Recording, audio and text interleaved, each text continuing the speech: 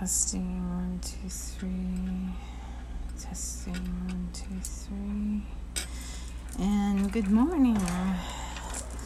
Hope you all are doing okay today. It is the 27th of December. We have a chilly one out there again. Too chilly to walk. I've got to get back into my walking.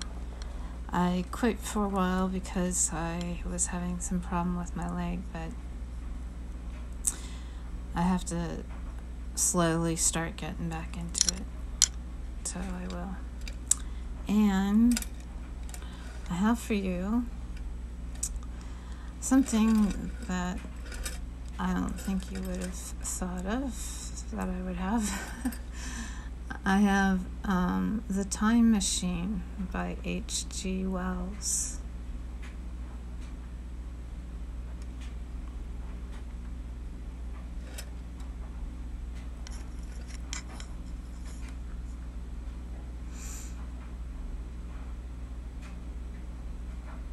Reading by Mark Nelson. The Time Machine, Chapter 1. The time traveler, for so it will be convenient to speak of him, was expounding a recondite matter to us. His gray eyes shone and twinkled, and his usually pale face was flushed and animated. The fire burned brightly, and the soft radiance of the incandescent lights in the lilies of silver caught the bubbles that flashed and passed in our glasses. Our chairs, being his patents, embraced and caressed us rather than submitted to be sat upon, and there was that luxurious after-dinner atmosphere when thought roams gracefully free of the trammels of precision. And he put it to us in this way, marking the points with a lean forefinger, as we sat and lazily admired his earnestness over his new paradox, as we thought it, and his fecundity. You must follow me carefully. I shall have to controvert one or two ideas that are almost universally accepted. The geometry, for instance, they taught you at school is founded on a misconception. Is not that a rather large thing to expect us to begin upon? Said Philby, an argumentative person with red hair. I do not mean to ask you to accept anything without reasonable ground for it. You will soon admit as much as I need from you. You know, of course, that a mathematical line, a line of thickness, nil, has no real existence. They taught you that? Neither has a mathematical plane. These things are mere abstractions. That is all right, said the psychologist.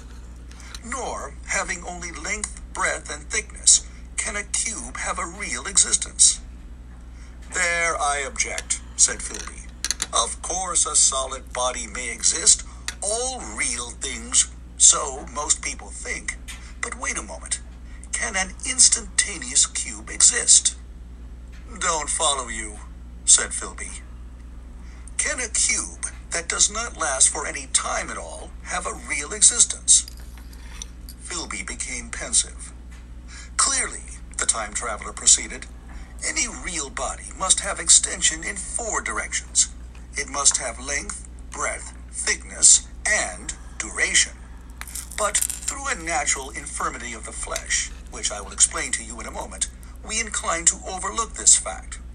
There are really 4 dimensions, 3 which we call the 3 planes of space, and a 4th, time. There is, however, a tendency to draw an unreal distinction between the former 3 dimensions and the latter, because it happens that our consciousness moves intermittently in one direction, along the latter from the beginning to the end of our lives. That, said a very young man, making spasmodic efforts to relight his cigar over the lamp, that very clear indeed. Now, it is very remarkable that this is so extensively overlooked, continued the time traveler with a slight accession of cheerfulness. Really, this is what is meant by the 4th dimension, though some people who talk about the 4th dimension do not know they mean it. It is only another way of looking at time. There is no difference between time and any of the 3 dimensions of space, except that our consciousness moves along it. But some foolish people have got hold of the wrong side of that idea. You have all heard what they have to say about this fourth dimension? I have not, said the provincial mayor.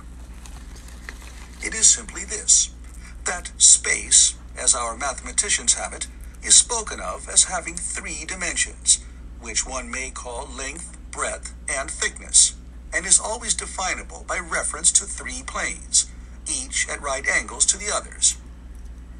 But some philosophical people have been asking, why 3 dimensions particularly? Why not another direction at right angles to the other 3? And have even tried to construct a 4-dimension geometry. Professor Simon Newcomb was expounding this to the New York Mathematical Society only a month or so ago. You know how on a flat surface, which has only 2 dimensions, we can represent a figure of a 3-dimensional solid. And similarly, they think that by models of 3 dimensions, they could represent one of 4, if they could master the perspective of the thing. See? I think so, murmured the provincial mayor, and knitting his brows, he lapsed into an introspective state, his lips moving as one who repeats mystic words. Yes, I think I see it now, he said after some time, brightening in a quite transitory manner. Well, I do not mind telling you, I have been at work upon this geometry of 4 dimensions for some time. Some of my results are curious. For instance, here is a portrait of a man at 8 years old, another at 15, another at 17, another at 23, and so on. All these are evidently sections, as it were, 3-dimensional representations of his 4-dimensioned being, which is a fixed and unalterable thing. Scientific people, proceeded the time traveler, after the pause required for the proper assimilation of this, know very well that time is only a kind of space. Here is a popular scientific diagram, a weather record. This line I trace with my finger shows the movement of the barometer. Yesterday it was so high, yesterday night it fell, then this morning it rose again, and so gently upward to here. Surely, the mercury did not trace this line in any of the dimensions of space generally recognized. But certainly, it traced such a line, and that line, therefore, we must conclude was along the time dimension. But, said the medical man, staring hard at a coal in the fire, if time is really only a 4th dimension of space, why is it, and why has it always been, regarded as something different? And why cannot we move in time as we move about in the other dimensions of space? The time traveler smiled. Are you sure we can move freely in space? Right and left we can go, backward and forward freely enough, and men always have done so. I admit we move freely in 2 dimensions. But how about up and down? Gravitation limits us there. Not exactly, said the medical man. There are balloons. But before the balloons, save for spasmodic jumping and the inequalities of the surface, man had no freedom of vertical movement. Still, they could move a little up and down, said the medical man. Easier, far easier down than up. And you cannot move at all in time. You cannot get away from the present moment. My dear sir, that is just where you are wrong. That is just where the whole world has gone wrong. We are always getting away from the present moment. Our mental existences, which are immaterial and have no dimensions, are passing along the time dimension with a uniform velocity from the cradle to the grave, just as we should travel down if we began our existence 50 miles above the Earth's surface.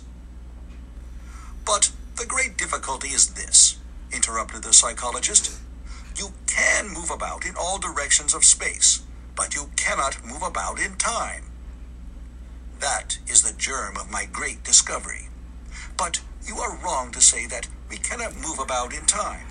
For instance, if I am recalling an incident very vividly, I go back to the instant of its occurrence. I become absent-minded, as you say. I jump back for a moment. Of course, we have no means of staying back for any length of time, any more than a savage or an animal has of staying 6 feet above the ground. But a civilized man is better off than the savage in this respect. He can go up against gravitation in a balloon, and why should he not hope that, ultimately, he may be able to stop or accelerate his drift along the time dimension, or even turn about and travel the other way? "Oh, this," began Philby, "is all—" "Why not?" said the time traveler. "It's against reason," said Philby. "What reason?" said the time traveler. "You can show black is white by argument," said Philby, "but you will never convince me." "Possibly not," said the time traveler. "But now you begin to see the object of my investigations into the geometry of 4 dimensions. Long ago, I had a vague inkling of a machine." "To travel through time," exclaimed the very young man. "That shall travel indifferently in any direction of space and time, as the driver determines." Philby contented himself with laughter. "But I have experimental verification," said the time traveler.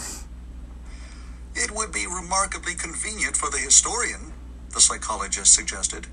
"One might travel back and verify the accepted account of the Battle of Hastings, for instance." "Don't you think you would attract attention?" said the medical man. "Our ancestors had no great tolerance for anachronisms." "One might get one's Greek from the very lips of Homer and Plato," the very young man thought. "In which case, they would certainly plow you for the little go. The German scholars have improved Greek so much." "Then there is the future," said the very young man.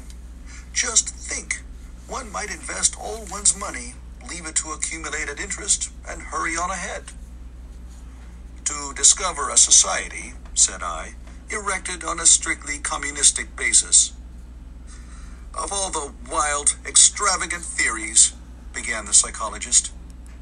"Yes, so it seemed to me, and so I never talked of it until—" "Experimental verification," cried I.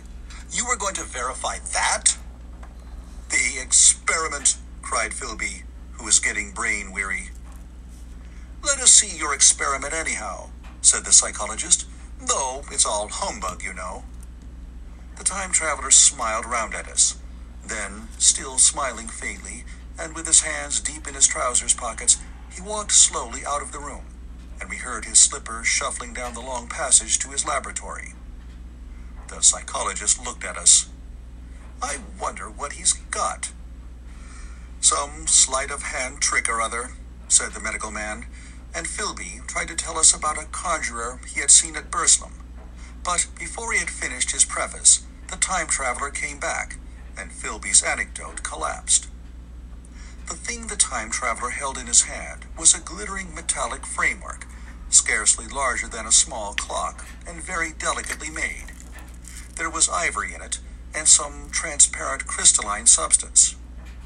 And now I must be explicit, for this that follows, unless his explanation is to be accepted, is an absolutely unaccountable thing.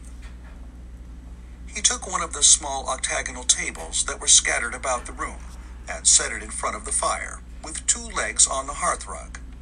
On this table he placed the mechanism. Then he drew up a chair and sat down. The only other object on the table was a small shaded lamp, the bright light of which fell upon the model. There were also perhaps a dozen candles about, 2 in brass candlesticks upon the mantel, and several in sconces, so that the room was brilliantly illuminated. I sat in a low armchair nearest the fire, and I drew this forward so as to be almost between the time traveler and the fireplace. Philby sat behind him, looking over his shoulder. The medical man and the provincial mayor watched him in profile from the right, the psychologist from the left. The very young man stood behind the psychologist. We were all on the alert. It appears incredible to me that any kind of trick, however subtly conceived and however adroitly done, could have been played upon us under these conditions. The time traveler looked at us and then at the mechanism. "Well," said the psychologist, "this little affair, said the time traveler, resting his elbows upon the table and pressing his hands together above the apparatus, is only a model. It is my plan for a machine to travel through time. You will notice that it looks singularly askew, and that there is an odd twinkling appearance about this bar, as though it was in some way unreal. He pointed to the part with his finger. Also, here is one little white lever, and here is another. The medical man got up out of his chair and peered into the thing. "It's beautifully made," he said. "It took 2 years to make," retorted the time traveler. Then, when we had all imitated the action of the medical man, he said, "Now, I want you clearly to understand that this lever, being pressed over, sends the machine gliding into the future, and this other reverses the motion. This saddle represents the seat of a time traveler. Presently, I am going to press the lever, and off the machine will go. It will vanish, pass into future time, and disappear. Have a good look at the thing. Look at the table, too, and satisfy yourselves there is no trickery. I don't want to waste this model and then be told I'm a quack."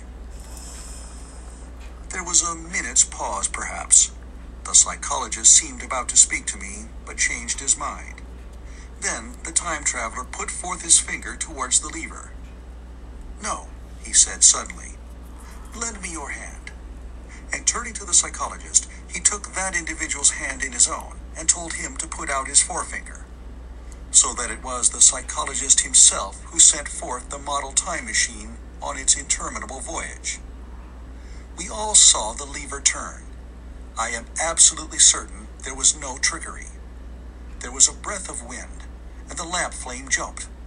One of the candles on the mantel was blown out, and the little machine suddenly swung round, became indistinct, was seen as a ghost for a second perhaps, as an eddy of faintly glittering brass and ivory, and it was gone, vanished. Save for the lamp, the table was bare. Everyone was silent for a minute. Then Philby said he was damned. The psychologist recovered from his stupor and suddenly looked under the table. At that, the time traveler laughed cheerfully. "Well," he said, with a reminiscence of the psychologist. Then, getting up, he went to the tobacco jar on the mantel and, with his back to us, began to fill his pipe. We stared at each other. "Look here," said the medical man. "Are you in earnest about this? Do you seriously believe that that machine has traveled into time?" "Certainly," said the time traveler, stooping to light a spill at the fire. Then he turned, lighting his pipe, to look at the psychologist's face. The psychologist, to show that he was not unhinged, helped himself to a cigar and tried to light it uncut. "What is more, I have a big machine nearly finished in there." He indicated the laboratory.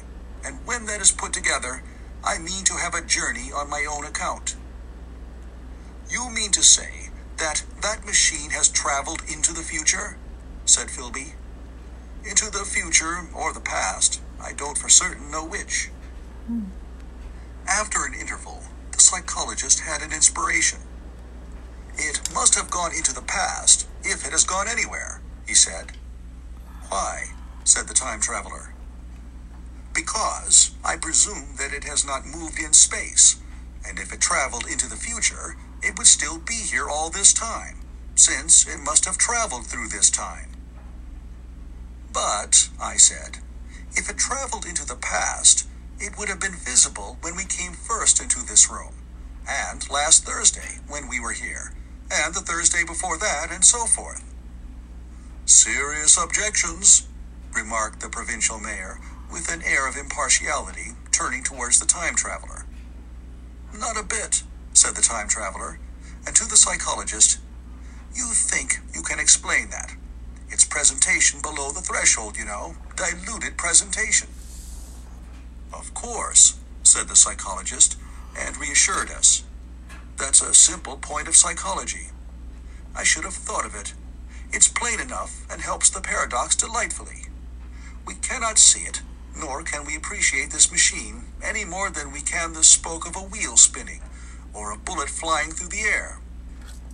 If it is traveling through time 50 times or 100 times faster than we are, if it gets through a minute while we get through a second, the impression it creates will, of course, be only 1/50th or 1/100th of what it would make if it were not traveling in time.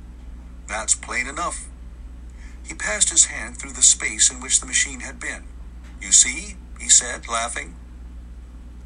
We sat and stared at the vacant table for a minute or so. Then the time traveler asked us what we thought of it all. "It sounds plausible enough tonight," said the medical man. "But wait until tomorrow. Wait for the common sense of the morning." "Would you like to see the time machine itself?" asked the time traveler. And therewith, taking the lamp in his hand, he led the way down the long, drafty corridor to his laboratory. I remember vividly the flickering light, his queer, broad head in silhouette, the dance of the shadows, how we all followed him, puzzled but incredulous, and how, there in the laboratory, we beheld a larger edition of the little mechanism which we had seen vanish from before our eyes. Parts were of nickel, parts of ivory, parts had certainly been filed or sawn out of rock crystal. The thing was generally complete, but the twisted crystalline bars lay unfinished upon the bench beside some sheets of drawings, and I took one up for a better look at it. Quartz it seemed to be. "Look here," said the medical man. "Are you perfectly serious? Or is this a trick, like that ghost you showed us last Christmas?" "Upon that machine," said the time traveler, holding the lamp aloft, "I intend to explore time. Is that plain? I was never more serious in my life." None of us quite knew how to take it. I caught Philby's eye over the shoulder of the medical man, and he winked at me solemnly. End of chapter 1.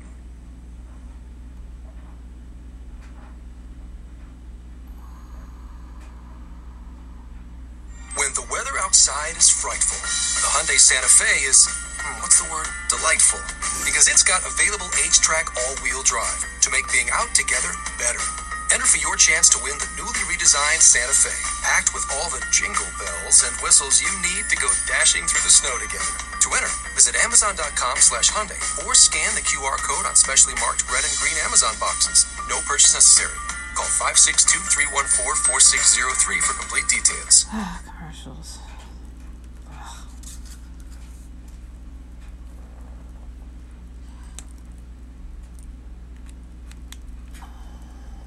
Chapter 2. The Time Machine. Chapter 2. I think that at the time, none of us quite believed in the time machine. The fact is, the time traveler was one of those men who are too clever to be believed. You never felt that you saw all round him. You always suspected some subtle reserve, some ingenuity in ambush, behind his lucid frankness. Had Philby shown the model and explained the matter in the time traveler's words, we should have shown him far less skepticism, for we should have perceived his motives. A pork butcher could understand Philby, but the time traveler had more than a touch of whim among his elements, and we distrusted him. Things that would have made the frame of a less clever man seemed tricks in his hands. It is a mistake to do things too easily. The serious people who took him seriously never felt quite sure of his deportment. They were somehow aware that trusting their reputations for judgment with him was like furnishing a nursery with eggshell china. So I didn't think any of us said very much about time traveling in the interval between that Thursday and the next, though its odd potentialities ran, no doubt, in most of our minds. Its plausibility, that is, its practical incredibleness, the curious possibilities of anachronism, and of utter confusion it suggested. For my own part, I was particularly preoccupied with the trick of the model. That I remember discussing with the medical man, whom I met on Friday at the Linnaean. He said he had seen a similar thing at Tübingen, and laid considerable stress on the blowing out of the candle. But how the trick was done, he could not explain. The next Thursday, I went again to Richmond. I suppose I was one of the time traveler's most constant guests, and arriving late, found 4 or 5 men already assembled in his drawing room. The medical man was standing before the fire with a sheet of paper in one hand and his watch in the other. I looked around for the time traveler, and, "It's 7:30 now," said the medical man. "I suppose we better have dinner." "Where's," said I, naming our host. "You've just come? It's rather odd. He's unavoidably detained. He asks me in this note to lead off with dinner at 7 if he's not back. Says he'll explain when he comes." "It seems a pity to let the dinner spoil," said the editor of a well-known daily paper, and thereupon the doctor rang the bell. The psychologist was the only person besides the doctor and myself who had attended the previous dinner. The other men were Blank, the editor aforementioned, a certain journalist, and another, a quiet, shy man with a beard, whom I didn't know, and who, as far as my observation went, never opened his mouth all the evening. There was some speculation at the dinner table about the time traveler's absence, and I suggested time traveling in a half-jocular spirit. The editor wanted that explained to him, and the psychologist volunteered a wooden account of the ingenious paradox and trick we had witnessed that day week. He was in the midst of his exposition when the door from the corridor opened slowly and without noise. I was facing the door and saw it first. "Hello," I said, "at last." And the door opened wider, and the time traveler stood before us. I gave a cry of surprise. "Good heavens, man, what's the matter?" cried the medical man, who saw him next, and the whole tableful turned towards the door. He was in an amazing plight. His coat was dusty and dirty, and smeared with green down the sleeves. His hair disordered, and, as it seemed to me, grayer, either with dust and dirt, or because its color had actually faded. His face was ghastly pale. His chin had a brown cut on it, a cut half-healed. His expression was haggard and drawn, as by intense suffering. For a moment, he hesitated in the doorway, as if he had been dazzled by the light. Then he came into the room. He walked with just such a limp as I have seen in foot-sore traps. We stared at him in silence, expecting him to speak. He said not a word, but came painfully to the table and made a motion towards the wine. The editor filled a glass of champagne and pushed it towards him. He drained it, and it seemed to do him good, for he looked round the table, and the ghost of his old smile flickered across his face. "What on earth have you been up to, man?" said the doctor. The time traveler did not seem to hear. "Don't let me disturb you," he said with a certain faltering articulation. "I'm all right." He stopped, held out his glass for more, and took it off at a draught. "That's good," he said. His eyes grew brighter, and a faint color came into his cheeks. His glance flickered over our faces with a certain dull approval, and then went round the warm and comfortable room. Then he spoke again, still as it were feeling his way among his words.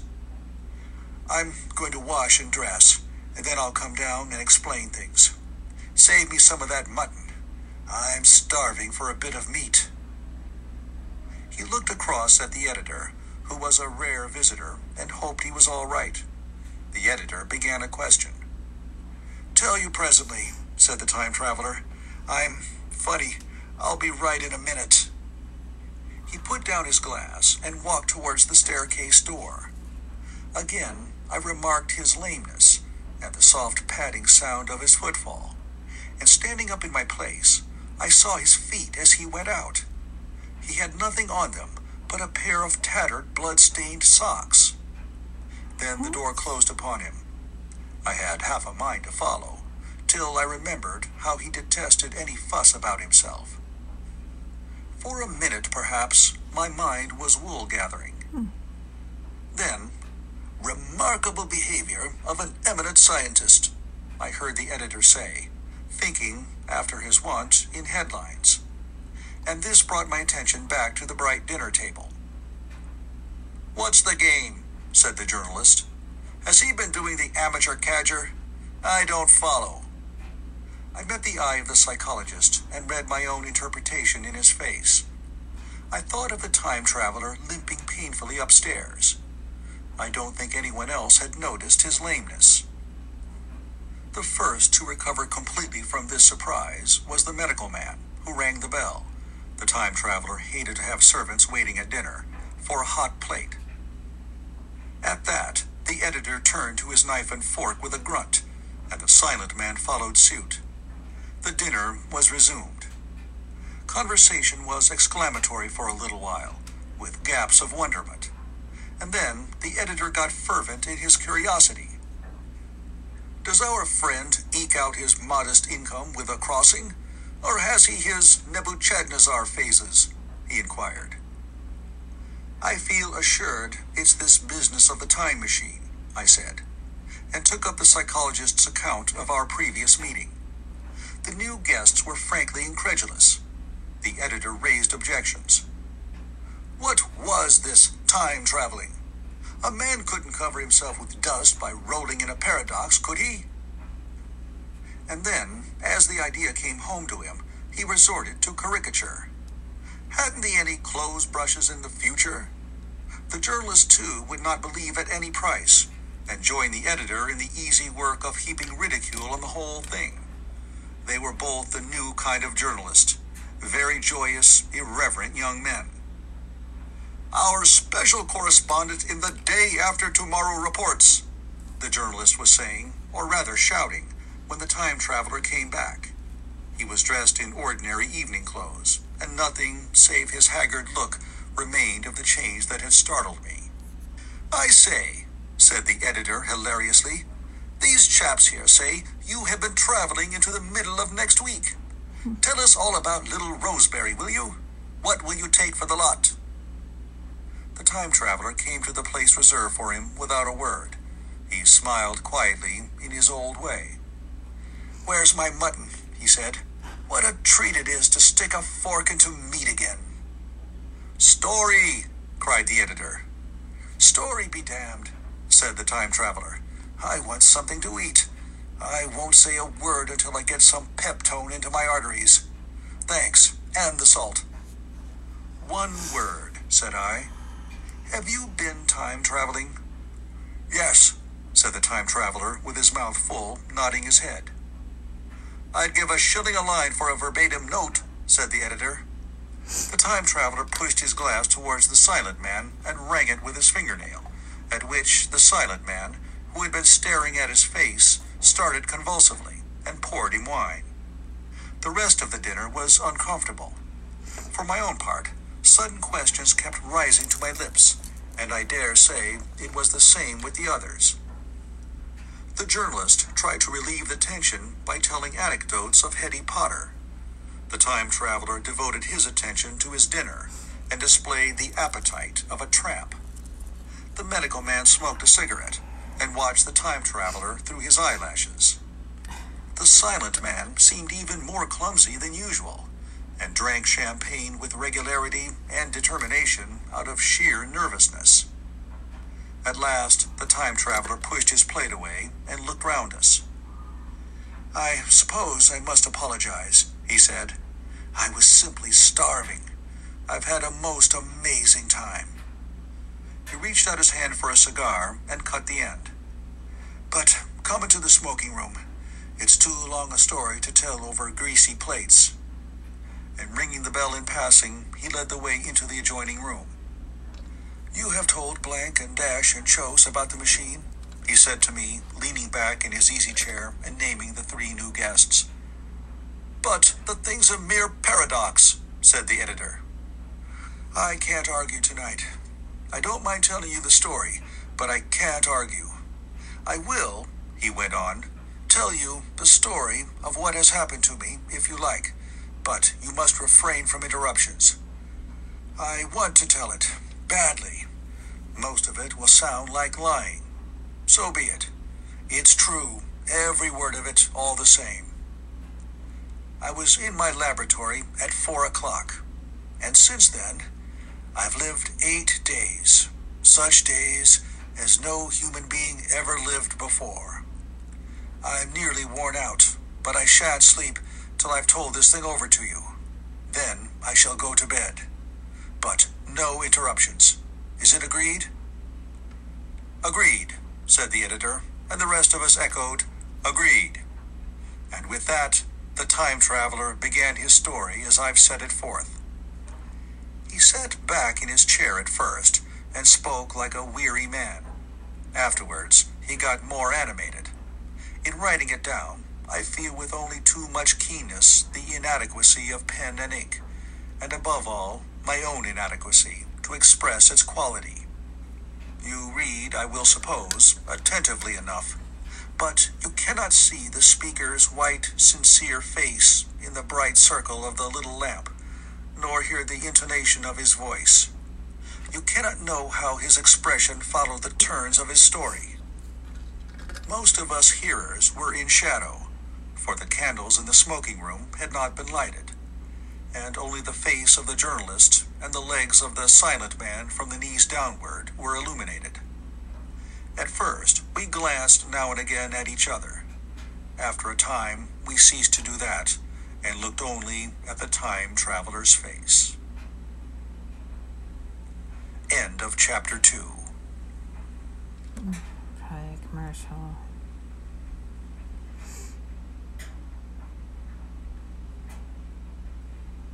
Maybe not. That would be nice. The Time Machine, Chapter 3. I told some of you last Thursday of the principles of the time machine, and showed you the actual thing itself, incomplete in the workshop. There it is now, a little travel-worn truly, and one of the ivory bars is cracked, and a brass rail bent, but the rest of it's sound enough. I expected to finish it on Friday, but on Friday, when the putting together was nearly done, I found that one of the nickel bars was exactly 1 inch too short, and this I had to get remade, so that the thing was not complete until this morning. It was at 10 o'clock today that the first of all time machines began its career. I gave it a last tap, tried all the screws again, put one more drop of oil on the quartz rod, and sat myself in the saddle. I suppose a suicide who holds a pistol to his skull feels much the same wonder at what will come next as I felt then. I took the starting lever in one hand and the stopping one in the other, pressed the first, and almost immediately the second. I seemed to reel. I felt a nightmare sensation of falling, and looking around, I saw the laboratory exactly as before. Had anything happened? For a moment, I suspected that my intellect had tricked me. Then I noted the clock. A moment before, as it seemed, it had stood at a minute or so past 10. Now it was nearly 3:30. I drew a breath, set my teeth, gripped the starting lever with both hands, and went off with a thud. The laboratory got hazy and went dark. Mrs. Watchett came in and walked, apparently without seeing me, towards the garden door. I suppose it took her a minute or so to traverse the place, but to me, she seemed to shoot across the room like a rocket. I pressed the lever over to its extreme position. The night came like the turning out of a lamp, and in another moment came tomorrow. The laboratory grew faint and hazy, then fainter and even fainter. Tomorrow night came black, then day again, night again, day again, faster and faster still. An eddying murmur filled my ears, and a strange, dumb confusedness descended on my mind. I am afraid I cannot convey the peculiar sensations of time traveling. They are excessively unpleasant. There is a feeling exactly like that one has upon a switchback, of a helpless, headlong motion. I felt the same horrible anticipation, too, of an imminent smash. As I put on pace, Night followed day like the flapping of a black wing. The dim suggestion of the laboratory seemed presently to fall away from me, and I saw the sun hopping swiftly across the sky, leaping it every minute, and every minute marking a day. I suppose the laboratory had been destroyed, and I had come into the open air. I had a dim impression of scaffolding, but I was already going too fast to be conscious of any moving things. The slowest snail that ever crawled dashed by too fast for me. The twinkling succession of darkness and light was excessively painful to the eye. Then, in the intermittent darknesses, I saw the moon spinning swiftly through her quarters from new to full, and had a faint glimpse of the circling stars. Presently, as I went on, still gaining velocity, the palpitation of night and day merged into one continuous grayness. The sky took on a wonderful deepness of blue, a splendid luminous color like that of early twilight.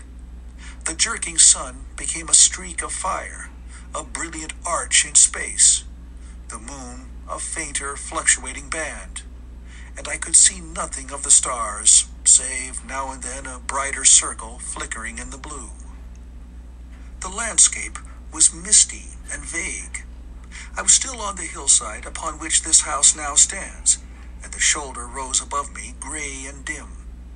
I saw trees growing and changing like puffs of vapor, now brown, now green. They grew, spread, shivered, and passed away. I saw huge buildings rise up, faint and fair, and pass like dreams.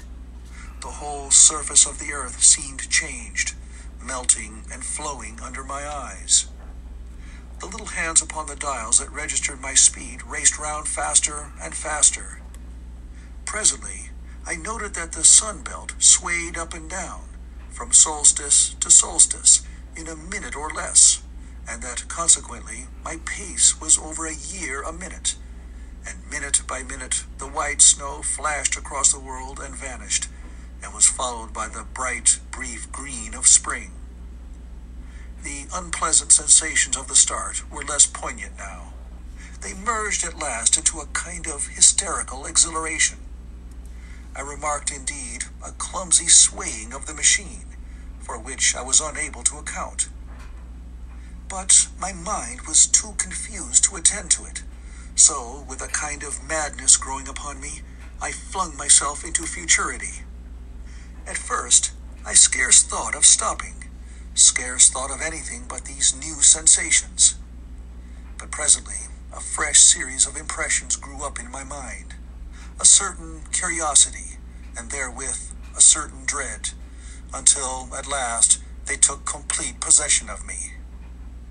What strange developments of humanity, what wonderful advances upon our rudimentary civilization, I thought, might not appear when I came to look nearly into the dim, elusive world that raced and fluctuated before my eyes. I saw great and splendid architecture rising about me, more massive than any buildings of our own time, and yet, it seemed, built of glimmer and mist. I saw a richer green flow up the hillside and remain there, without any wintry intermission. Even through the veil of my confusion, the earth seemed very fair, and so my mind came round to the business of stopping. The peculiar risk lay in the possibility of my finding some substance in the space which I, or the machine, occupied. So long as I traveled at a high velocity through time, this scarcely mattered. I was, so to speak, attenuated, was slipping like a vapor through the interstices of intervening substances.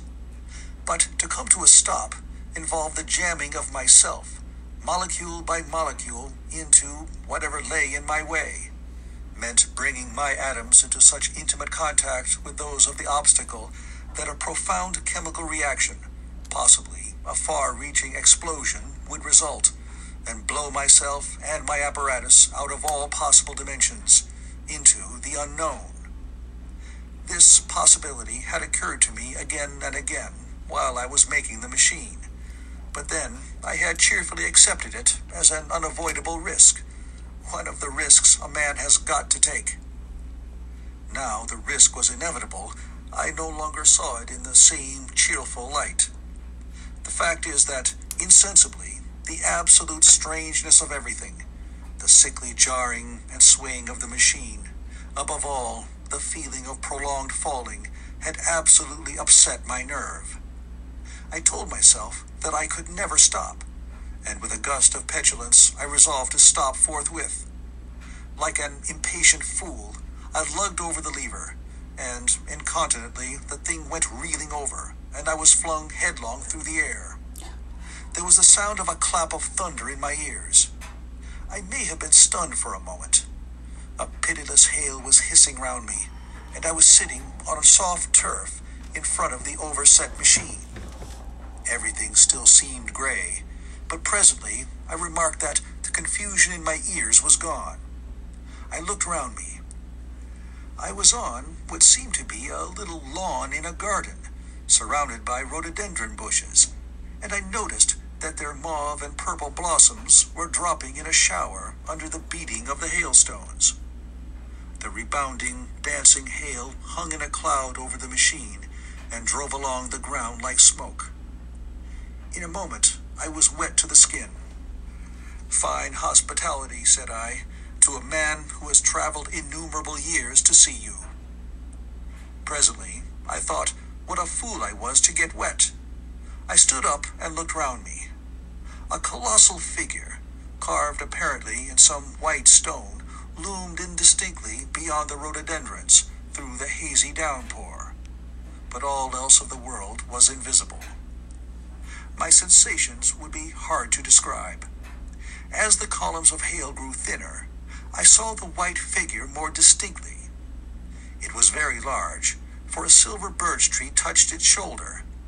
It was of a white marble, in shape something like a winged sphinx, but the wings, instead of being carried vertically at the sides, were spread so that it seemed to hover. The pedestal, it appeared to me, was of bronze and was thick with verdigris. It chanced that the face was towards me. The sightless eyes seemed to watch me. There was the faint shadow of a smile on the lips. It was greatly weather-worn, and that imparted an unpleasant suggestion of disease. I stood looking at it for a little space, half a minute perhaps, or half an hour. It seemed to advance and to recede as the hail drove before it denser or thinner. At last I tore my eyes from it for a moment and saw that the hail curtain had worn threadbare, and that the sky was lightening with the promise of the sun. I looked up again at the crouching white shape, and the full temerity of my voyage came suddenly upon me. What might appear when that hazy curtain was altogether withdrawn? What might not have happened to men? What if cruelty had grown into a common passion? What if, in this interval, the race had lost its manliness and had developed into something inhuman, unsympathetic, and overwhelmingly powerful? I might seem some old-world, savage animal, only the more dreadful and disgusting for our common likeness, a foul creature to be incontinently slain. Already I saw other vast shapes, huge buildings with intricate parapets and tall columns, with a wooded hillside dimly creeping in upon me through the lessening storm. I was seized with a panic fear. I turned frantically to the time machine and strove hard to readjust it. As I did so, the shafts of the sun smote through the thunderstorm. The gray downpour was swept aside and vanished like the trailing garments of a ghost. Above me, in the intense blue of the summer sky, some faint brown shreds of cloud whirled into nothingness. The great buildings about me stood out clear and distinct, shining with the wet of the thunderstorm, and picked out in white by the unmelted hailstones piled along their courses. I felt naked in a strange world. I felt as perhaps a bird may feel in the clear air, knowing the hawk wings above and will swoop. My fear grew to frenzy. I took a breathing space, set my teeth, and again grappling fiercely, wrist and knee, with the machine. It gave under my desperate onset and turned over. It struck my chin violently. One hand on the saddle, the other on the lever, I stood panting heavily in attitude to mount again. But with this recovery of a prompt retreat, my courage recovered. I looked more curiously and less fearfully at this world of the remote future. In a circular opening, high up in the wall of the nearer house, I saw a group of figures clad in rich, soft robes. They had seen me, and their faces were directed towards me. Then I heard voices approaching me. Coming through the bushes by the White Sphinx were the heads and shoulders of men running. One of these emerged in a pathway leading straight to the little lawn upon which I stood with my machine. He was a slight creature, perhaps 4 feet high, clad in a purple tunic, girdled at the waist with a leather belt. Sandals or buskins, I could not clearly distinguish which, were on his feet. His legs were bare to the knees, and his head was bare. Noticing that, I noticed for the first time how warm the air was. He struck me as being a very beautiful and graceful creature, but indescribably frail. His flushed face reminded me of the more beautiful kind of consumptive, that hectic beauty of which we used to hear so much. At the sight of him, I suddenly regained confidence. I took my hands from the machine.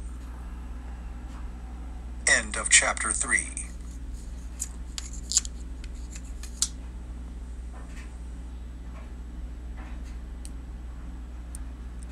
DraftKings Casino has hundreds of casino games. And right now, all players can enter DraftKings Casino Legends Series with a shot at a share of $2.5 million. Download the DraftKings Casino app and use code AudioPA. As you play any DraftKings Casino game, you'll rack up points. The more points you have, the closer you are to earning a share of $2.5 million. That's code AudioPA. Only on DraftKings Casino. Must be 21 or older. Pennsylvania only in partnership with Hollywood Casino. Restrictions apply. See DraftKings.com/sportsbook for details. Gambling problem? Call 1-800-GAMBLER.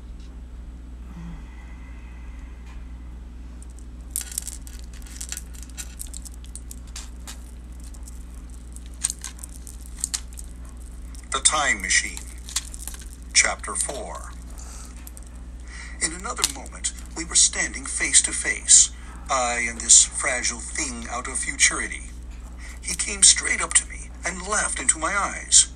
The absence from his bearing of any sign of fear struck me at once. Then he turned to the 2 others who were following him and spoke to them in a strange and very sweet and liquid tongue.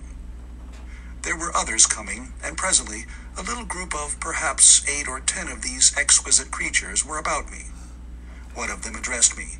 It came into my head, oddly enough, that my voice was too harsh and deep for them. So I shook my head, and pointing to my ears, shook it again. He came a step forward, hesitated, and then touched my hand. Then I felt other soft little tentacles upon my back and shoulders. They wanted to make sure I was real. There was nothing in this at all alarming. Indeed, there was something in these pretty little people that inspired confidence, a graceful gentleness, a certain childlike ease. And besides, they looked so frail that I could fancy myself flinging the whole dozen of them about like ninepins. But I made a sudden motion to warn them when I saw their little pink hands feeling the time machine. Happily then, when it was not too late, I thought of a danger I had hitherto forgotten, and reaching over the bars of the machine, I unscrewed the little levers that would set it in motion, and put these in my pocket. Good idea. Then I turned again to see what I could do in the way of communication. And then, looking more nearly into their features, I saw some further peculiarities in their Dresden china type of prettiness. Their hair, which was uniformly curly, came to a sharp end at the neck and cheek. There was not the faintest suggestion of it on the face, and their ears were singularly minute. Their mouths were small, with bright red, rather thin lips, and the little chins ran to a point. The eyes were large and mild, and, this may seem egotism on my part, I fancied even that there was a certain lack of the interest I might have expected in them. As they made no effort to communicate with me, but simply stood round me smiling and speaking in soft, cooing notes to each other, I began the conversation. I pointed to the time machine and to myself. Then, hesitating for a moment how to express time, I pointed to the sun. At once, a quaintly pretty little figure in checkered purple and white followed my gesture, and then astonished me by imitating the sound of thunder. For a moment, I staggered, though the import of his gesture was plain enough. The question had come into my mind abruptly. Were these creatures fools? You may hardly understand how it took me. You see, I had always anticipated that the people of the year 800 and 2000 odd would be incredibly in front of us in knowledge, art, everything. Then one of them suddenly asked me a question that showed him to be on the intellectual level of one of our 5-year-old children. Asked me, in fact, if I had come from the sun in a thunderstorm. It let loose the judgment I had suspended upon their clothes, their frail light limbs and fragile features. A flow of disappointment rushed across my mind. For a moment, I felt that I had built the time machine in vain. I nodded, pointed to the sun, and gave them such a vivid rendering of a thunderclap as startled them. They all withdrew a pace or so and bowed. Then came one laughing towards me, carrying a chain of beautiful flowers altogether new to me, and put it about my neck. The idea was received with melodious applause, and presently they were all running to and fro for flowers, and laughingly flinging them upon me, until I was almost smothered with blossom. You who have never seen the like can scarcely imagine what delicate and wonderful flowers countless years of culture had created. Then someone suggested that their plaything should be exhibited in the nearest building, and so I was led past the Sphinx of white marble, which had seemed to watch me all the while with a smile at my astonishment, towards a vast gray edifice of fretted stone. As I went with them, the memory of my confident anticipations of a profoundly grave and intellectual posterity came with irresistible merriment to my mind. The building had a huge entry, and was altogether of colossal dimensions. I was naturally most occupied with the growing crowd of little people, and with the big open portals that yawned before me, shadowy and mysterious. My general impression of the world I saw over their heads was a tangled waste of beautiful bushes and flowers, a long-neglected and yet weedless garden. I saw a number of tall spikes of strange white flowers, measuring a foot perhaps across the spread of the waxen petals. They grew scattered, as if wild, among the variegated shrubs, but, as I say, I did not examine them closely at this time. The time machine was left deserted on the turf among the rhododendrons. The arch of the doorway was richly carved, but naturally I did not observe the carving very narrowly, though I fancied I saw suggestions of old Phoenician decorations as I passed through, and it struck me that they were very badly broken and weather-worn. Several more brightly clad people met me in the doorway, and so we entered. I, dressed in dingy 19th century garments, looking grotesque enough, garlanded with flowers, and surrounded by an eddying mass of bright, soft-colored robes and shining white limbs, in a melodious whirl of laughter and laughing speech. The big doorway opened into a proportionately great hall hung with brown. The roof was in shadow, and the windows, partially glazed with colored glass and partially unglazed, admitted a tempered light. The floor was made up of huge blocks of some very hard white metal, not plates nor slabs, blocks, and it was so much worn, as I judged by the going to and fro of past generations, as to be deeply channeled along the more frequented ways. Transverse to the length were innumerable tables made of slabs of polished stone, raised perhaps a foot from the floor, and upon these were heaps of fruits. Some I recognized as a kind of hypertrophied raspberry and orange, but for the most part they were strange. Between the tables was scattered a great number of cushions. Upon these my conductors seated themselves, signing for me to do likewise. With a pretty absence of ceremony, they began to eat the fruit with their hands, flinging peel and stalks, and so forth.